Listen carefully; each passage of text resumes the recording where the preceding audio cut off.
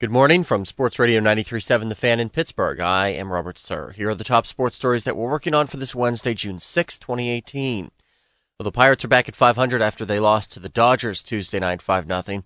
Joe Musgrove gave up 4 runs, 3 on home runs by Jock Peterson in the second inning, and Yasiel Puig in the fourth. You're not always going to have your best stuff, and you got to find out how to really pitch. And I've done that. I did that in my last start. I had plenty of jams I was in that I tried to work my way out of, but it just comes down to execution, and it wasn't really there tonight. The other run off Musgrove came in large part because of another Sean Rodriguez error.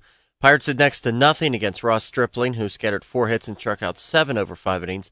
They had 2 on with no outs, then the bases loaded with 2 outs in the 5th, but came up empty. Trevor Williams is scheduled to start against left-hander Caleb Ferguson. He'll make his Major League debut tonight at PNC Park. First pitch at 7:05. The Pesco Preview Show with Chris Mack and Jack Zarenzik comes your way at 5:40. The Pirates went college heavy on the second day of the MLB draft. In fact, all 8 selections were college players. It's the third week of Steelers OTAs. If you're still trying to figure out if Morgan Burnett is a strong safety or free safety, Burnett says don't bother. Safety. I'm here just trying to do my best to compete at a high level and be accountable as a teammate, and whatever is asked of me, I'm going to try to give it my best. Voluntary workouts continue today and tomorrow. Then it's mandatory minicamp next week.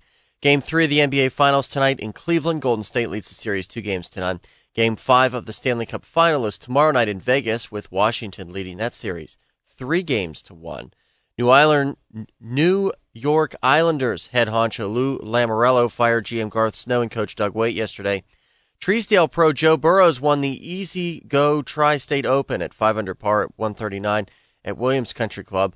Sean McCall and Andy Butler tied for second. They were a shot back. The Wild Things beat Traverse City 10-9 in 11 innings. They'll play again tonight at 7.